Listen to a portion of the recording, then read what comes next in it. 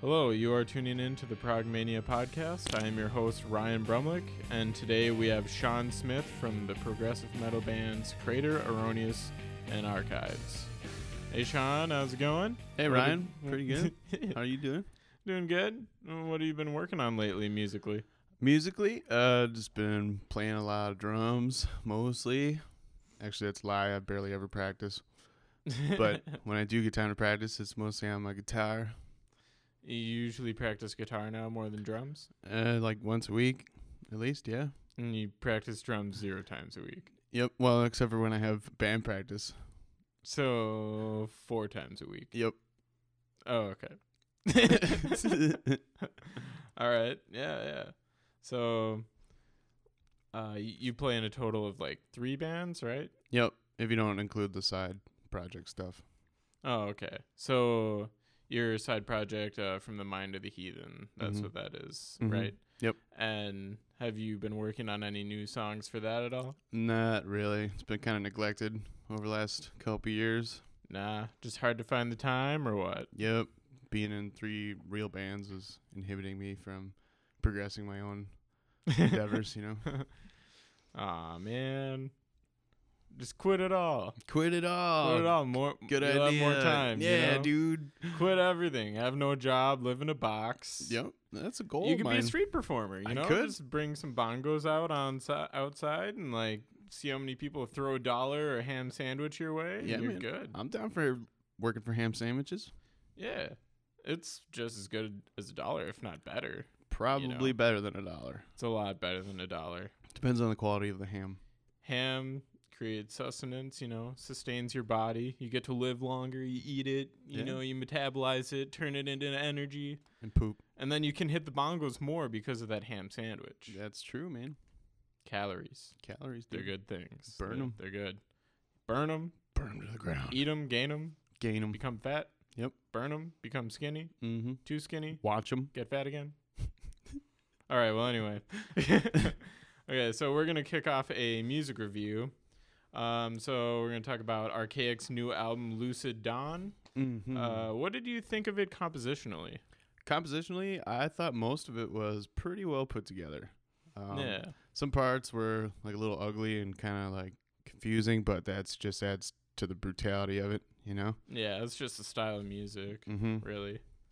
So, yeah, I thought a lot, like there were some songs that had more of a conventional kind of approach to the song structure. Where it was kind of like an intro, verse, chorus, chorus, Yeah, break. I noticed that. Yeah, and they kept bringing back like really cool riffs, which they didn't do as much on their previous release, Metamorphic Nation.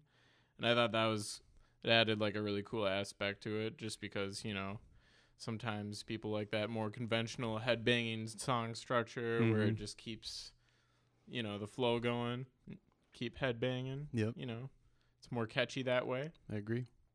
And yet it still wasn't like so catchy that it was like you're listening to pop music, it was still very pop. Yeah, got to get those P's in there. But yeah. What did you think of the musicianship overall? I thought it was pretty great in the rhythm department. It felt like the drummer really stepped up his creativity and played pretty darn solid. Didn't sound like a lot of time editing went into that album, like on the drum aspect of it. Yeah. The guitars were good for the most part. I felt like they played maybe slightly sloppier than they have on their previous albums. Yeah, just a little bit more natural, kind of. Yeah, it did seem more natural. Yeah. But I was a little disappointed at some points of the album.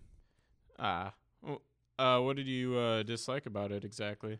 Well, especially like trimming parts that both guitars are like trimming at the same time. Like drummers' double kicks are going straight 30-second notes, and you can tell if you listen to it on headphones, like one guitarist is pretty much spot on, and then the other guy's like lacking behind just a tad bit. Oh, really? I didn't notice that as much, probably because I'm not a drummer, so I don't really have an ear for those note durations as much as you might. Well, as you obviously do as a drummer. It just takes practice. Yeah. Well, that's interesting. I didn't really listen for like how tight, they were picking those really fast trem picking parts. But yeah, the drummer was pretty much spot on with those 30-second, like, double bass patterns and everything like that. Yeah, and nothing was like too obnoxiously fast where, you could feasibly see a real drummer playing those parts. Yeah, like none of it like sounded like impossible, like it was overly edited or anything like that. Right. So, and like kind of the same with the guitars. You knew that there wasn't like too much studio magic going on, which happens with like so many other bands today. Yeah, Like, especially in the tech death genre. yeah, Cheating. everyone's cheating, but at least they go out and try and play it live. So studio magic or not, like, at least they have the guts to go out and perform that kind of music. And I would love to see them. yeah. Oh, Archaic? Mm-hmm. Oh, definitely. Yeah, they don't really come to the area, the Green Bay area or Milwaukee or anything. Not unless we book them. Yeah, that's true. Yeah. So Sean also like does a lot of booking around here. Used to, anyway. Yeah. So do you think like maybe Archaic could maybe find a spot or show here? Do you think you could help promote that by any chance? Yeah, all you got to do is create one. You just send an email out to the agency, say, hey, I want Archaic in this area. And then they find a way to schedule them on the routing correctly to allow them to come up here. And as long as we pay them, they'll show up. Yeah, that'd be really cool to see him, make a trip to the Wisconsin state. Be awesome. Were there any tracks that appealed to you vocally more so on the album? Vocally, no. I thought vocals were pretty monotone. Yeah, kind of cut and dry. Yeah, cookie cutter, or not cookie cutter, but Cookie Monster, type, like one tone pretty much through the whole thing. There were some doubles that sounded pretty cool to me, but like it was nothing that like really stood out. It didn't sound like he tried to push his voice to any limits. Yeah, I agree. There was a lot of cool dual vocal parts. Like he did have a little bit more of a range, I noticed, as opposed to previous albums, but it was still like pretty much, the lows, not too much in the highs. Mm-hmm. There were some parts that stuck out to me. And there was that song, I think it was called Fleshwalkers, that had Trevor Strand and Ryan Knight from Black Dahlia Murder on that track. Oh, really? I didn't know that. Yeah, I like that song. Yeah, that song was pretty sick. I thought Trevor really complimented the vocals in a great way, just added more dynamic to it. So that track stuck out to me the most vocally just because, they added Trevor in there, which isn't a normal element to that band. What did you like best about the album? Probably the few songs that like got real evil sounding, like not too flashy, but more of like a feel, like a vibe that they were going for. Like that track Lucid Dawn, well, again with the AB verse chorus kind of structure, that's a good one for that. But that one riff, like I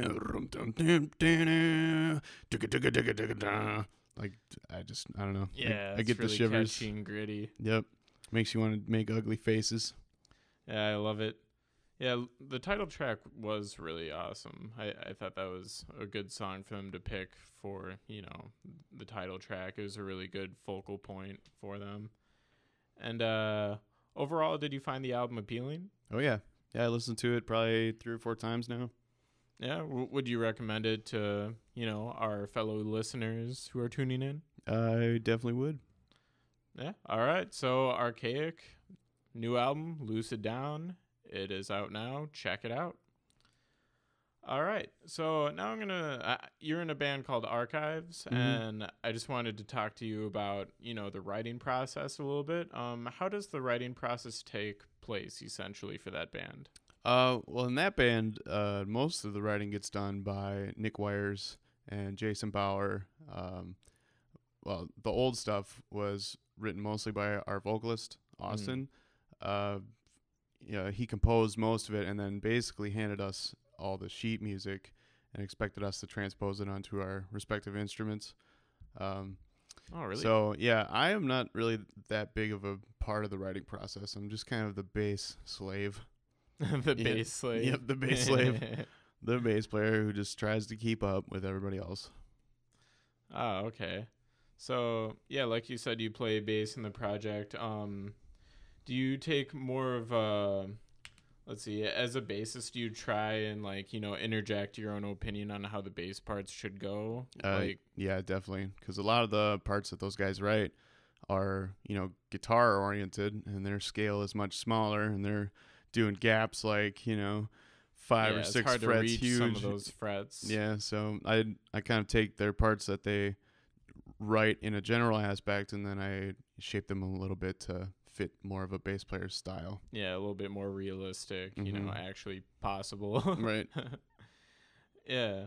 So when Archives writes, do you guys use software such as Guitar Pro or recording programs like Cubase to record and bounce ideas off one another? Yeah. Everything is pretty much written out in Guitar Pro. That's how we communicate a lot, because me and Alex, the drummer, live in Green Bay. Nick lives in Appleton, and Austin and Jason live in Oshkosh. So, I mean, we do get together, quite frequently. They come up to Green Bay to my place on Thursdays to practice, and then Tuesdays they go down to Oshkosh, which I don't go to the Tuesday ones. But, yeah, that's how we mainly communicate when we're not jamming together.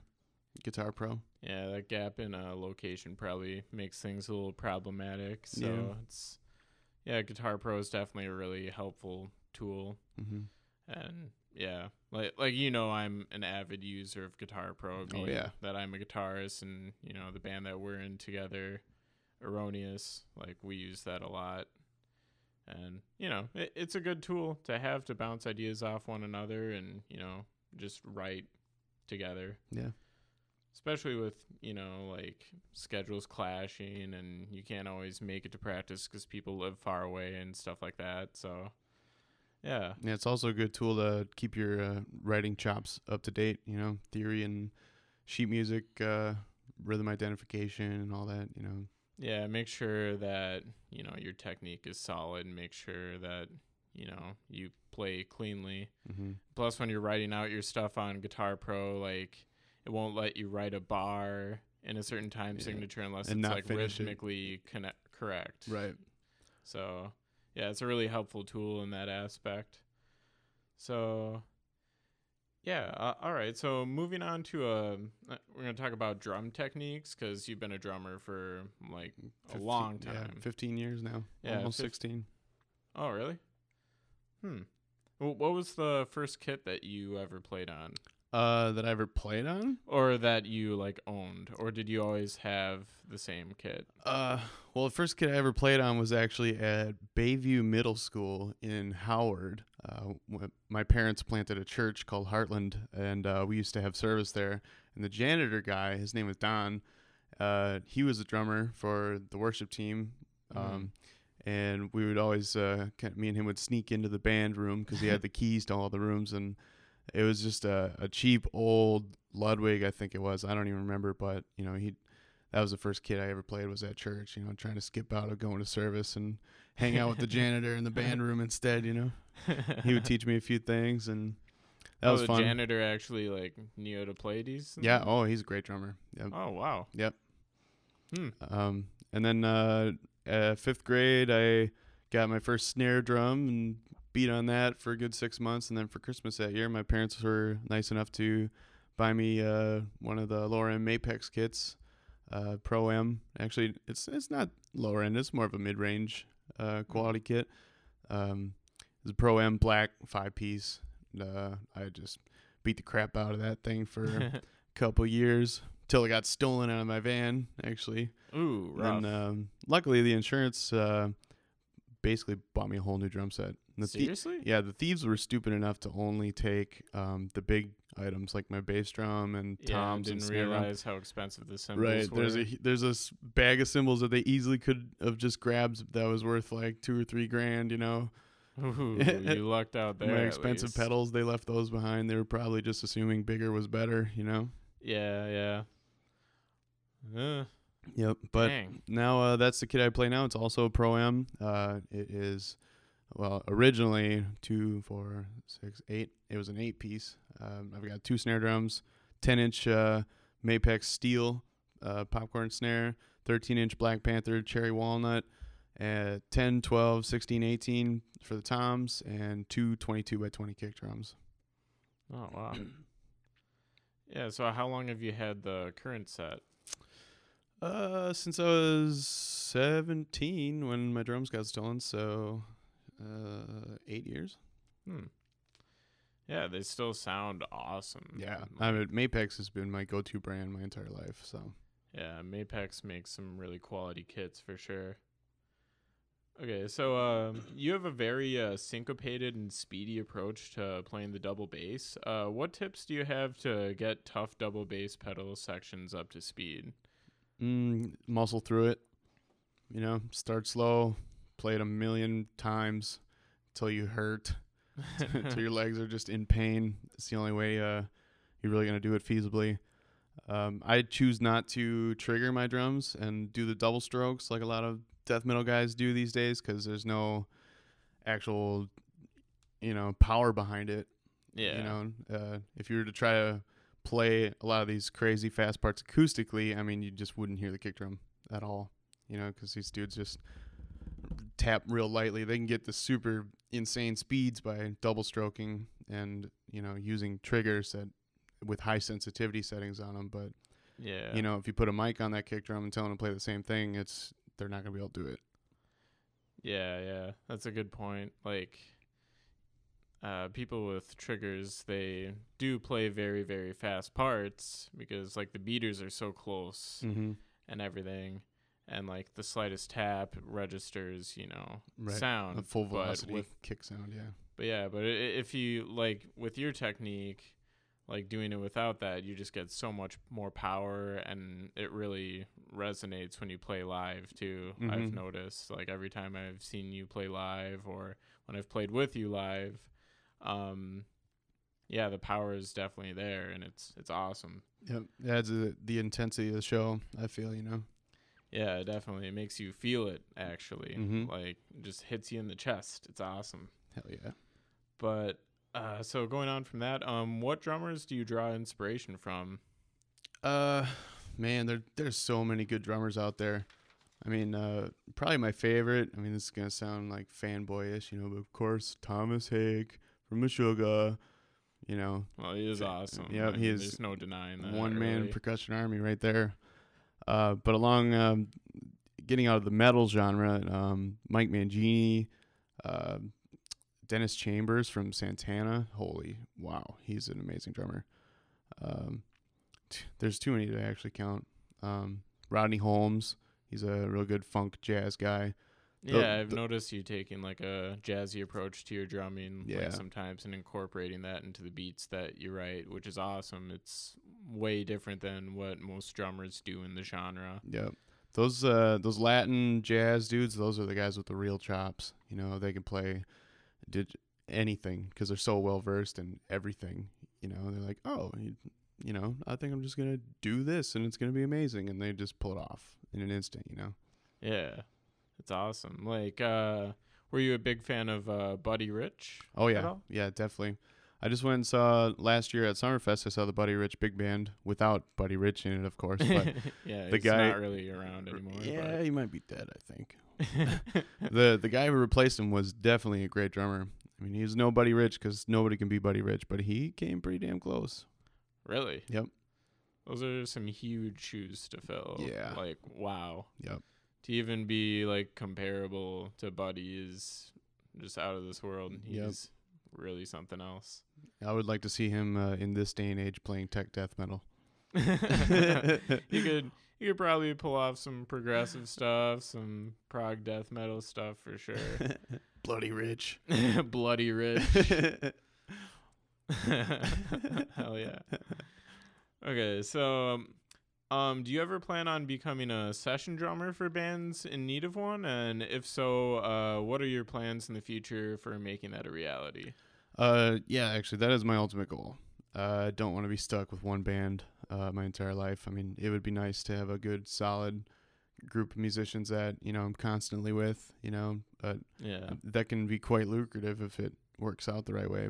But my ultimate, I'd say fantasy, I guess, is to play for whoever wants to hire me. You know, anybody in the world, any genre, any style, you know, any place, anytime. Like, just go and do it. You know, Yeah, or yeah, your playing is definitely getting versatile enough to where you could like most likely pull that off. I'm still light years away from being able to do it all, but I'm making the appropriate steps to get to that point. Yeah. Going to India in the spring of 2016 to take tabla lessons for 2 weeks from a Really? tabla guru. Yeah. That's awesome. Yep. Because Yeah, why not? tabla is pretty unorthodox. Yeah, like- it's very weird. Their sense of time over there in that style of music is way warped and way different than, you know, Western Americanized 1 to 2 to 3 to 4 to, you know. yeah, it's not that conventional, just 4/4, just Right. standard pop beat, you know. They think of time as in sections of like 9 1/3. You know, Really? it's more of like a feel thing than an actual. Yeah. Yeah, and the thing about tabla too is that it has its own language, like a spoken language that is specifically just for the drums, which is really intriguing to me, because it's almost like a relationship between your mind and your hands. You know, like they're two separate entities, and you speak the tabla parts to your hands, and then your hands are supposed to play them, and, and That's vice so versa. weird. Yeah. That's really cool though. Ah. Taka-da-dum, taka-taka-dum. Yeah, is there like certain time signatures that tabla like, you know, conforms to primarily, or is it all over the place kind of? It's really all over the place. I'm sure there's a lot more structure to it that I don't know yet that I'm going to learn while I'm over there. But, I mean, everything that I've experienced so far about tabla is just, it's mind-blowingly different than everything that I've learned so far in this Western kind of music, you know? Yeah. Like who are you looking for like for tabla lessons over there? There's a man called Vaibhav Borwankar. He is a tabla guru in New Delhi. He's been giving lessons for over 15 years. I've been Skyping him lately, just talking about what I need to do to prepare to go out there. There's one of my favorite groups to listen to right now called India Lucha. It's one guy from Spain who plays flamenco guitar, and then two guys from India, one on sitar and one on tabla. And they blend Indian roots with Spanish flamenco roots, and the music that comes out of it is just out of this world. Yeah, it's way different than anything I've ever heard. Huh, I'll have to check that out. It sounds crazy. Yeah, it's pretty crazy. That's awesome. So what are some tips you have for playing fast drum fills, like the ones that you play frequently in like metal music, or even for like the unorthodox styles that you go for like with jazz? Know where your beat one is. You know, if you're completing a phrase with an intense drum fill, you need to know exactly how many notes you're playing and what amount of space that you have to fill those notes in to be able to end on beat one like indefinitely, you know. Or I mean, if it's an unorthodox type fill and you come in past one and then accent on two, you got to realize that you're on two, even though it feels like, you know, the first beat. You know, you still have to remember that you're on two or three or whatever beat you want to land on. You have to actually know how to get there, you know, with the rhythms that you're trying to, you know, execute, I guess.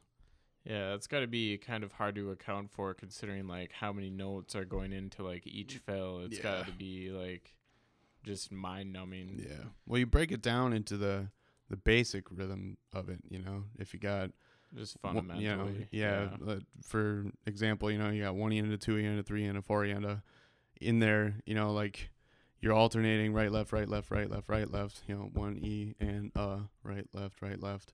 If you cut it in half and just do the rights, you know, 1 and 2 and then fill it in with the left, 1 and 2 and it can really help identifying the structure of what you're trying to accomplish. Yeah, that's a really good tip for sure. Finally, do you have any tips for aspiring drummers out there?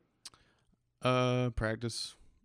No matter what it is, yeah, just get the practice time in. And I'm very guilty of not doing that, unfortunately, but I try to do as much as I can. And that's really just the most important part, because if you don't do, then you don't. Yeah. I mean, sometimes with practice time, life catches up with you and, you can't practice as much as you'd, prefer. Mm-hmm. But yeah, it's always definitely to keep getting that practice in when you can. And when you do it, focus on the important things you need to improve on rather than, stuff you're just comfortable with. It's always good to go outside your comfort zone. Mm-hmm. Like, that's speaking like me as a guitar player, but I feel like it applies equally to like drumming too. Yeah, any instrument, really. Don't forget about fundamentals either. Really, really important. Spend 5 or 10 minutes just doing 1, 2, 3, 4 with the metronome. It might be slow and monotonous, but if you can really lock that in, I mean, your whole structure of playing will be so much cleaner. Yeah, definitely. All right, so this concludes today's Progmania podcast. Thank you for tuning in, and don't forget to tune in next week at progmania.com for another exciting podcast that will feature yet another local artist and album review. Stay classy, Green Bay. Fuck.